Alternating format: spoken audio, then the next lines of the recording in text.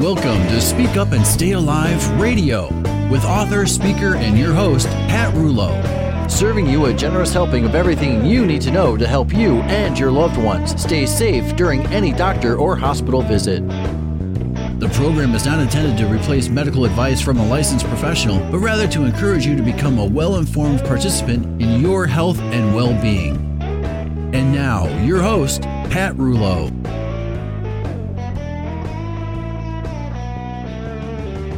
Hello, I'm Pat Rouleau, and welcome to my favorite time of the week, my time to share with you as much as I can fit into one show. And I've had an interesting few weeks that qualify as healthcare hazards, and I'll get to those firsthand encounters in a moment. But later in today's program, I have for the third time one of the most prestigious guests, the father of the patient safety movement, Dr. Lucian Leape, here to answer a handful of email questions I received from our faithful listeners. And that would be you. It's quite an honor to have such a guest, so stay with me. In fact, I'll give you a moment to find your most comfy seat.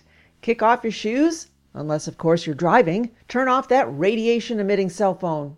Yes, it does regularly emit high levels of radiation as it continually searches for a cell phone tower, which these days are sadly everywhere.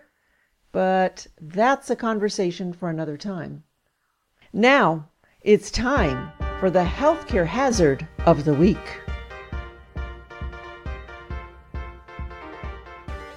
Oh, what a few weeks I've had. Normally, I don't have much opportunity to hang out at a doctor's office, but I've accompanied Bob to a few visits lately to help get his blood pressure under control. Let's start with Bob's encounters. While everyone was exceedingly friendly and kind, I must say that the first and most consistent lapse in patient safety revolves around the lack of hand washing.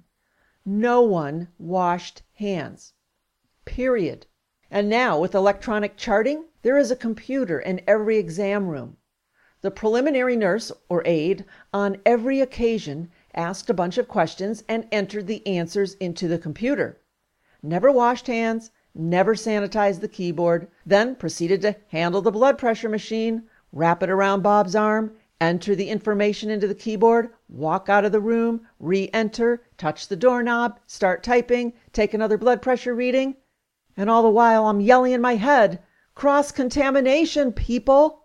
Next, the doctor entered, did her exam, of course, didn't wash hands, and wrote prescriptions for all kinds of things. Blood pressure medication, a painkiller in case you have pain, a pill for dizziness, a vitamin D supplement, which ultimately we did not fill, except for the low-dose blood pressure medication, which is what we came in for. Yet now, Bob's medical record looks like he has all sorts of health issues, when in fact, he does not. And there was little mention of side effects, and only when I asked.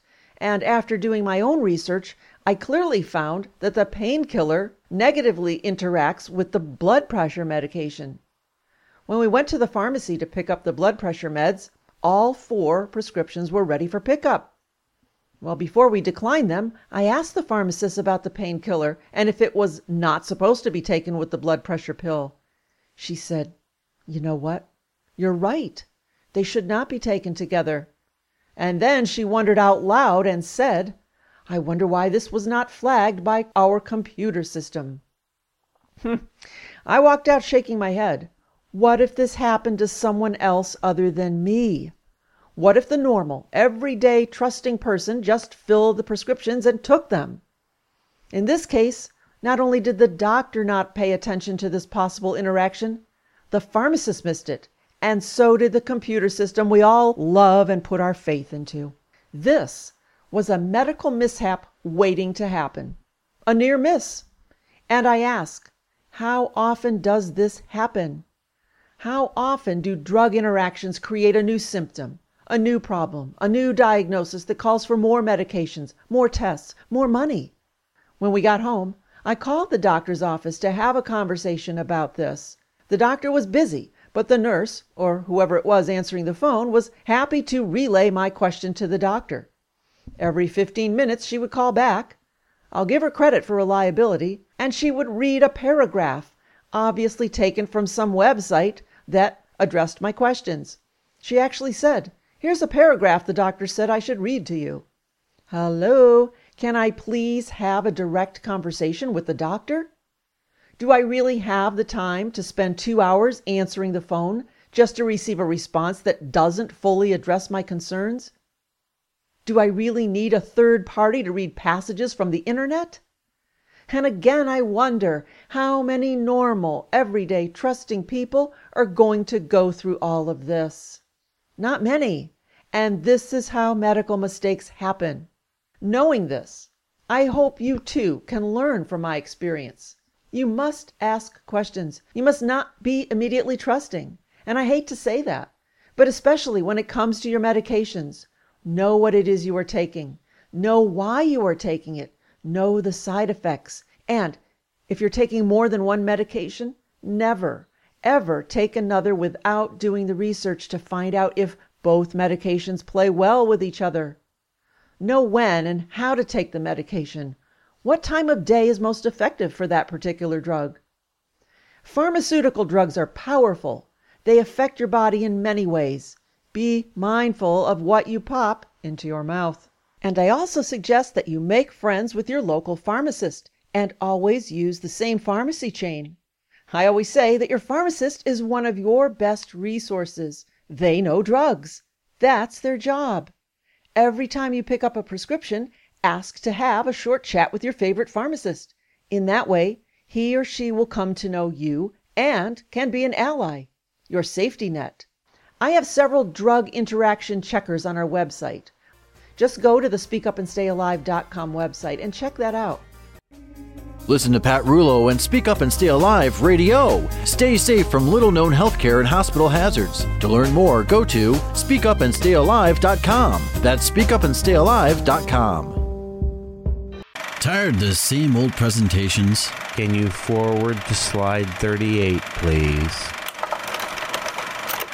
Are you looking for a new, out-of-the-box topic for your next event? Want your group to leave inspired, informed, and satisfied? No PowerPoint presentations and dim lights here. No snoring or snoozing goes on during Pat's presentations.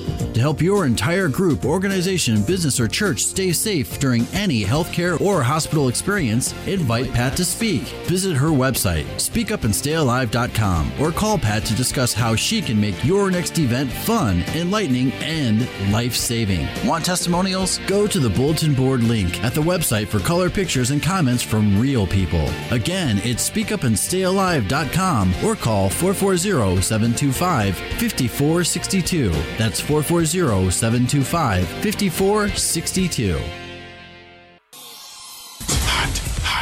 Hot. Bring the heat. And now, back to the show.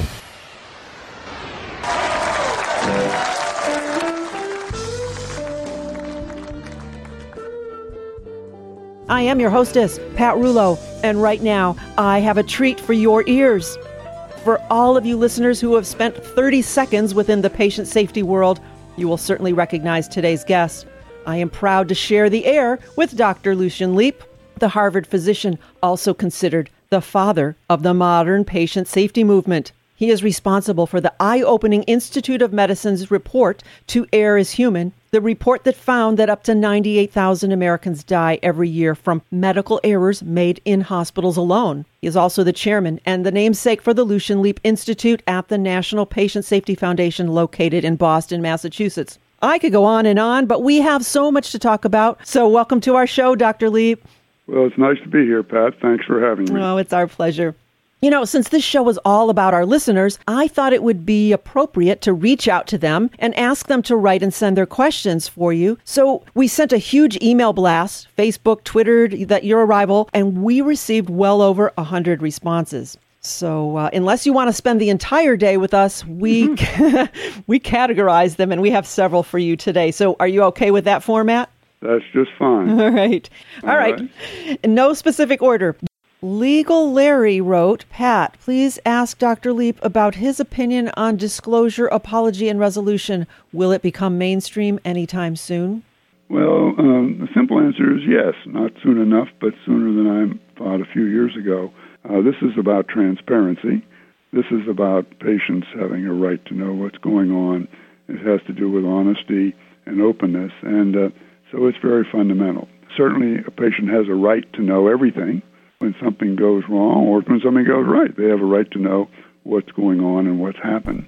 We think it's absolutely essential if upon investigation you find that the injury's been caused by a mistake. We think it's absolutely essential that we apologize. Apologize meaning taking responsibility and saying, we made a mistake, it's our fault, and we really feel bad about it. That is the first step in terms of the patient beginning to get over. It's also the first step in terms of the physician and nurse being able to deal with it. Part of that has to be compensation for whatever costs there are, and that is something that clearly needs to be built in so that there's something awful when a patient has to sue in order to get compensated for the cost of an injury that we've caused. We came out for this 15 years ago saying that patients should be compensated for all injuries. It's begun to happen. We finally turned the corner. Mm-hmm. For 100 years, the attorneys have told the doctors, never admit you've made a mistake. Don't apologize, because if you do, the patient will sue you. That was bad advice from an ethical standpoint. It was also bad advice from a practical standpoint, because it's really the other way around. The major reason people sue is because people haven't been honest with them. Absolutely. And we now have evidence that that's true. There are now enough places where people are being treated the way they should be treated, honestly and openly, where apologies are being given, where compensation is being given without people having to sue. And it turns out when you do that, you dramatically reduce the number of suits, you dramatically improve the way people feel about the hospital, and you dramatically improve how the physicians and everyone else feels. So it's a win-win-win, and I think that's finally become obvious, and we're on our way. And I think that within the next 5 years, we'll see a significant increase in the number of hospitals that are doing right by patients, and within 10 years, I think it'll be the norm. I'm sorry it won't be tomorrow, but we're started. It's going in that direction. The malpractice system, most of the money doesn't go to patients. It goes to the lawyers. Absolutely. And when you have direct compensation, you don't have to pay millions of dollars to people. You just pay what the costs really are, and everybody benefits from that. Right, and it doesn't take 3 or 5 years. Right. Yeah. Another important thing. Absolutely. Great conversation on that. Thank you. All right. Piper K. wrote, what about hospital patient safety scores? There's so many to sort through on the internet, typically without a validation of their methodology or data. How does a patient determine what is accurate, and what should a patient look for to ensure a reliable conclusion? Well, I think the answer is that it ain't easy. Okay. This is a big problem. The core of the problem is that we don't really have adequate measures. We can measure various parts of safety, but there's no overall measure that covers enough and does it reliably so that we really know what we're talking about. Right now, there aren't enough good measures. The Joint Commission, I think, is highly reliable. The Joint Commission just checks on hospitals every couple of years, so it doesn't give you up-to-date current information, and it just checks on a few things. It doesn't attempt to make an overall safety score. The Leapfrog group does that. I worked with them a bit, helping them on this, and they now come out with a score. They are an organization set up by the large corporations who want to have some understanding of what they were getting for their insurance money. And they've spent a lot of time on this, and they now rate hospitals. And as you can imagine, if a hospital doesn't get an A rating, they then say, well, the system isn't any good for measurement. Right. But the fact of the matter is that their system is probably the best that we have at the present time, and I think it can be trusted. And the proof of that will be that you can bet your bottom dollar that hospitals that get a C on a Leapfrog rating one year will bring that up the next year. They'll do whatever it takes to improve. So I think the measurement is imperfect, but we've got some, and it's going to make a difference. Do you know offhand what the website address is for Leapfrog? Is it leapfrog.org? I think so, but I'm terrible at that sort of thing. Okay, yeah, it's hard to remember all those. Well, I'm sure you Google Leapfrog, you get it. Okay, that's what I want my listeners to do, to Google Leapfrog and go to that website, because that lists the hospital ratings, correct? That's correct. Good. All right, Bob, a son of a parent who died of a medical error, wrote, Medicare does not pay for additional costs associated with many preventable errors, including those he calls them never events, as a way to encourage hospitals to shape up. For example, a never event is a wrong site surgery that Medicare will not cover. However, if after a wrong site surgery, the patient develops other complications as a direct cause from the wrong site surgery, does Medicare cover that?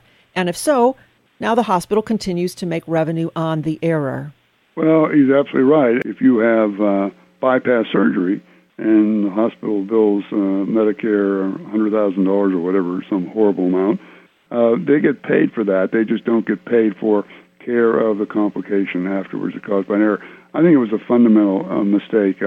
We did the same thing in Massachusetts. Actually, we started doing this before Medicare did, and at the time the legislation was put in place, I testified saying that I thought that if there was a mistake, that you should not pay for any of the hospitalization whatsoever.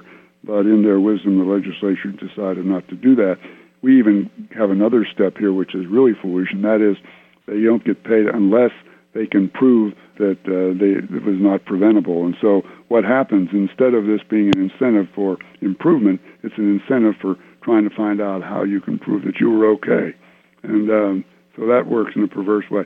Bottom line is I agree with him completely. I think they shouldn't pay for it at all. That's a huge step. Yeah, well, the problem is the other part is that the never events really are, as the name suggests, fairly rare. Mm-hmm. So the financial implications from this are fairly trivial. Sure, it wouldn't be too huge. Yeah, I mean, no hospital has very many, and it doesn't hit their bottom line, even if you pay them nothing. Mm-hmm. We've got to do more than this. This is just a token thing. Right. Wow, because I'm sure we could go on and on and on. So where do we go from here, and what are your suggestions to improve patient safety today? Well, I think there's two aspects of that, and that is what should we be doing in the medical establishment, and the other is what can patients do. Right. And the answer is we should be doing everything. I mean, we should be changing our culture. We should be implementing our safe practices. Every hospital now has a patient safety officer. Most hospitals have active safety programs, but we need to do a lot more. And the agenda is big, and people know it, and it's really a matter of getting on with it. In terms of what patients can do, I think patients can do a lot more. One is to put pressure on sort of every different aspect of the system, and in essence, politicize it in a sense. That is, boards of trustees ought to know that there's a problem in their hospital. I think patients should speak up, should write, should organize, and whenever things are not right, let everybody know about it. Let the physician know, let the hospital know, let the board know. In Massachusetts, we now have patient advisory councils required for every hospital. So patients do have a voice, and they have a mechanism for making their wishes known. I think every hospital ought to have a patient advisory board. They ought to be more than an advisory board. They ought to be part of the participation in the hospital activities, and patients should push for that. And I think it's important to speak up is the main thing. And I think one of the most striking things is that we may have 98,000 people die from medical errors, but we don't have 98,000 complaints about it. Interesting. And we really need to have more public outrage and say it's time to stop this and do what needs to be done. And I'd really welcome that. As things come along to you that you think our listeners should know about, please feel free to stay connected to me, and I will pass the word on that way. Sounds wonderful. Yeah. Dr. Leep, it has been a pleasure and an honor, obviously, to have you with us today. I thank you for taking the time to answer our listeners' questions, and you are welcome on this show anytime. Well, thank you, Pat, and thank you for all you're doing to help make the healthcare safer. We really appreciate it.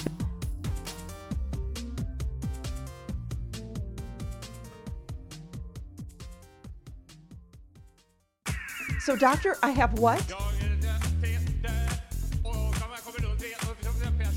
Wait, can you repeat that? How is that spelled? Wait, I can't understand what you're saying.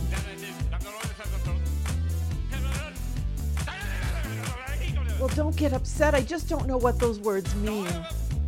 Can you slow down, please? I still don't understand. I have more questions, please. can you stop typing into your computer and look at me?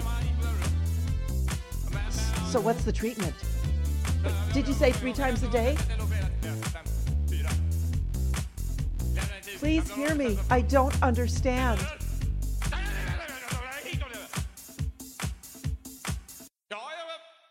Oh, well, that was crazy.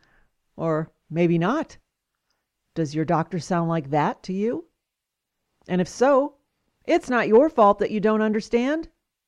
So let's talk about health literacy. One of the official definitions is this. The Department of Health and Human Services defines health literacy as the degree to which individuals have the capacity to obtain, process, and understand basic health information needed to make appropriate health decisions and get services needed to prevent or treat illness. Now, just take that definition, for example. I find that hard to understand. The degree to which individuals have the capacity to obtain. Well, that's a mouthful that, quite frankly, has too many words in it. Degree, capacity, obtain. So there we have it. Even the official definition is confusing. And what is scary about this is that the strongest predictor of a person's health is health literacy. According to the National Patient Safety Foundation, they say that nothing, not age, income, employment status, educational level, and racial or ethnic group affects health status more than literacy skills. Now, some definitions are easier, like health literacy is the ability to understand and act on information. Well, that's better, but it still implies that it's the patient's problem. He doesn't have the ability to understand what I'm saying. She doesn't have the skills necessary to act on her health information. In fact, most articles and papers you find that discuss health literacy promote that same line of thinking. They say that those at risk include older adults, minority groups, people with less than a high school education, those who speak English as a second language, and lower income individuals. Those with poor health literacy are more likely to have a chronic disease and less likely to get the health care they need. Emergency room patients with inadequate literacy are twice as likely to be hospitalized as those with adequate literacy. Don't know what adequate means. And I say, maybe it's because physicians often do a poor job at assessing a patient's health literacy. Most everyone has the ability to understand something if it is explained slowly, with care, using words that the provider determines through thoughtful evaluation that the patient can comprehend, and then asking the patient to repeat, to teach back, so to speak, so that the provider can truly see and hear that the patient understands. And this takes time that many providers simply do not have or are not willing to have with you. So in my mind, health literacy is a problem that originates at the source, the doctor's office, the hospital, the emergency room. For example, I read an elderly woman sent home from the hospital develops MRSA at the surgical site because she doesn't understand the warning signs listed in the discharge instructions. Another doesn't understand how to fill out the health history questionnaire at her doctor's office and checks no to every question because she doesn't understand what is being asked or how to check the columns. A young mother, instructed to give her child a dropper full of medication, doesn't know how big of a dropper to use and over-medicates her child. And I read of a man in his 70s preparing for his first colonoscopy who used a suppository as directed, but without removing it from the foil packet. Ouch. Well, my mom went to the doctor's office for an oxygen test, and the nurse demanded, "Did you bring your cannula?" Did we bring what? A cannula? A cannula of olives? A cannula of pasta sauce? Well, luckily, we knew that a cannula is the plastic tube that is inserted in your nose when using oxygen.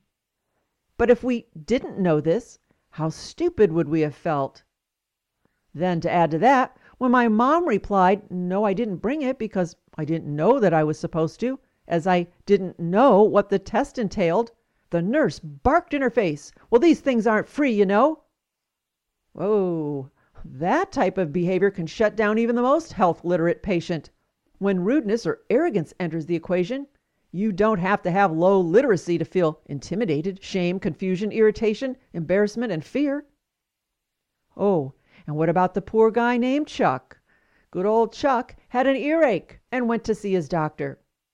The doctor took a look and announced, "No problem, just a slight infection. We have something for that. My nurse Susie will be in with something for you. If it still hurts in 2 weeks, call my office and schedule a follow-up. Goodbye." And out the door he goes. 15 minutes later, Nurse Susie walks in and says to Chuck, "Here's a gown. Take off your pants and put the gown on with the opening in the back, and I'll return in a moment." Chuck's eyes open wide. "What?" Nurse Susie sighs and with a slight irritation repeats herself. "Here's the gown. Take off your pants and put the gown on with the opening in the back, and I'll return in a moment." Chuck stammers, "But I don't understand. Why do I need to remove my pants?" Nurse Susie pulls out a piece of paper from her pocket and shows Chuck. "Look here. The doctor wrote, 'Administer 4 drops in the rear.'" Chuck makes a face and says, "But I have an earache." "Oh, no," says Nurse Susie. "Perhaps it's the doctor's sloppy handwriting. He must have used the letter R as an abbreviation for the word right and meant 4 drops in the right ear, not rear. Oh, now this is what I call a near miss, or a rear miss." Chuck allowed his doctor to walk out without explaining what was wrong, what the treatment would be, how it was to be done. No questions or answers about the side effects. Nothing. Now, much as I think it is the provider who is largely responsible for the health literacy experience and outcome of each patient, I know that we as patients cannot and should not sit back and say, "Hey, doc, do your thing. It's all on you." Health literacy is the responsibility of everyone, not just the care providers. So what can you do? Well, first, don't be like Chuck. Ask questions. Bring a list of questions with you to your doctor's appointment. Bring a family member or a friend or an advocate with you to every appointment. Bring a piece of paper and a pencil or pen, tape recorder, or another taping device in order to review every conversation during the medical encounter. Ask your doctor or nurse to speak slowly. Use simple terms. Repeat and maybe draw a picture to explain a medical condition, or if you need surgery. Don't pretend that you understand when you don't. Well, I think we all do that, don't we? Just say, "Stop. Please explain that to me." And if you feel you need more time, ask to schedule another visit, or ask if there's a nurse or assistant who can answer your questions. But do not go home without your questions answered. Ask for a copy of all lab and test results and your doctor's notes so that you can review those in the privacy and the quietness of your own home at your own pace. You do have a right to these copies.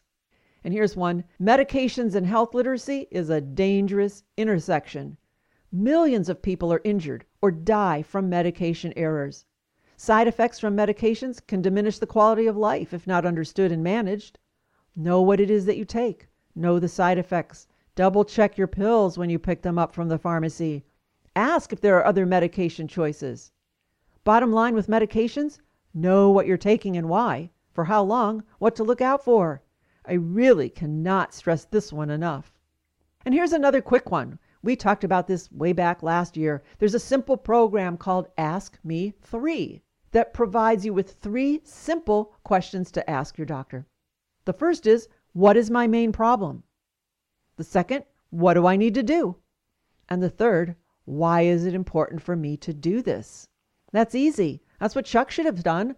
Should have asked, what is my main problem? What do I need to do? Why is it important for me to do this? Among others. And finally, I suggest, listen to this radio show each week, as I know you do. It's an easy way to get you to think about the many issues that surround your health and healthcare. And get a copy of my book. And no, it's not a plug, but it's a resource. It's full of many hazards that the average patient runs into every day, and it's easy to read. Now, one of the advantages of working toward being as health literate as possible is that it puts you in a position to promote your own care. And it allows you what is called veto power that gives you the knowledge and comfort to say no to care or treatment that you may not need. Because remember, you are in charge of you. No one knows you or your body better than you do. And remember, there's no such thing as a stupid question. As they say, the only stupid question is the one you don't ask. And as I say, if you don't understand what someone says to you or cannot decipher a form or discharge instructions, that is not your fault. No one is fully health literate. It's simply impossible. So ask and keep asking until you are happily informed. Once again, I refer to the name of this radio program, Speak Up and Stay Alive. It's so true and really quite easy to do. Don't be a Chuck. Ask questions. You have to speak up and stay alive. So, doctor, I have what? Wait, can you repeat that? How is that spelled? Wait, I can't understand what you're saying.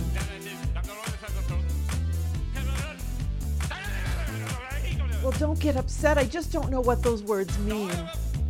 Can you slow down, please? I still don't understand. I have more questions, please. Can you stop typing into your computer and look at me? So what's the treatment? Did you say 3 times a day? Please hear me. I don't understand.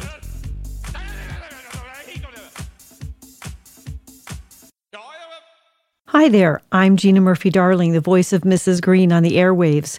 Mrs. Green's World is a global movement of ideas and actions made up of people who care about their own health and the health of this planet. If you're interested in things like clean water, clean air, clean oceans, or would like to know more about just what it means to live a sustainable life, you will love to hear what our guests from all over the world have to say. Please visit our website at mrsgreensworld.com to learn more and to become a part of our world.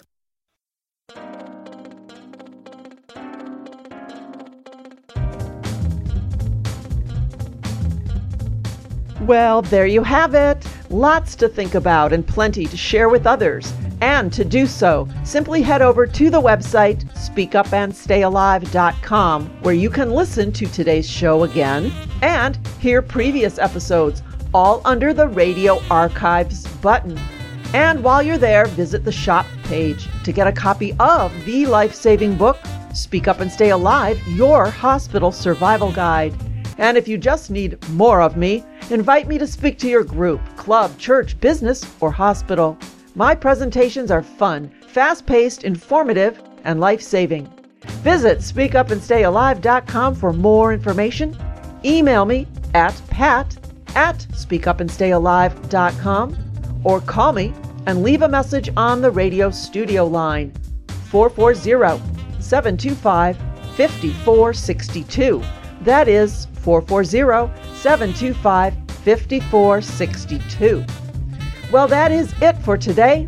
Until next time, I hope you have a healthy and a happy week. I am Pat Rulo, and I am the voice for informed choice.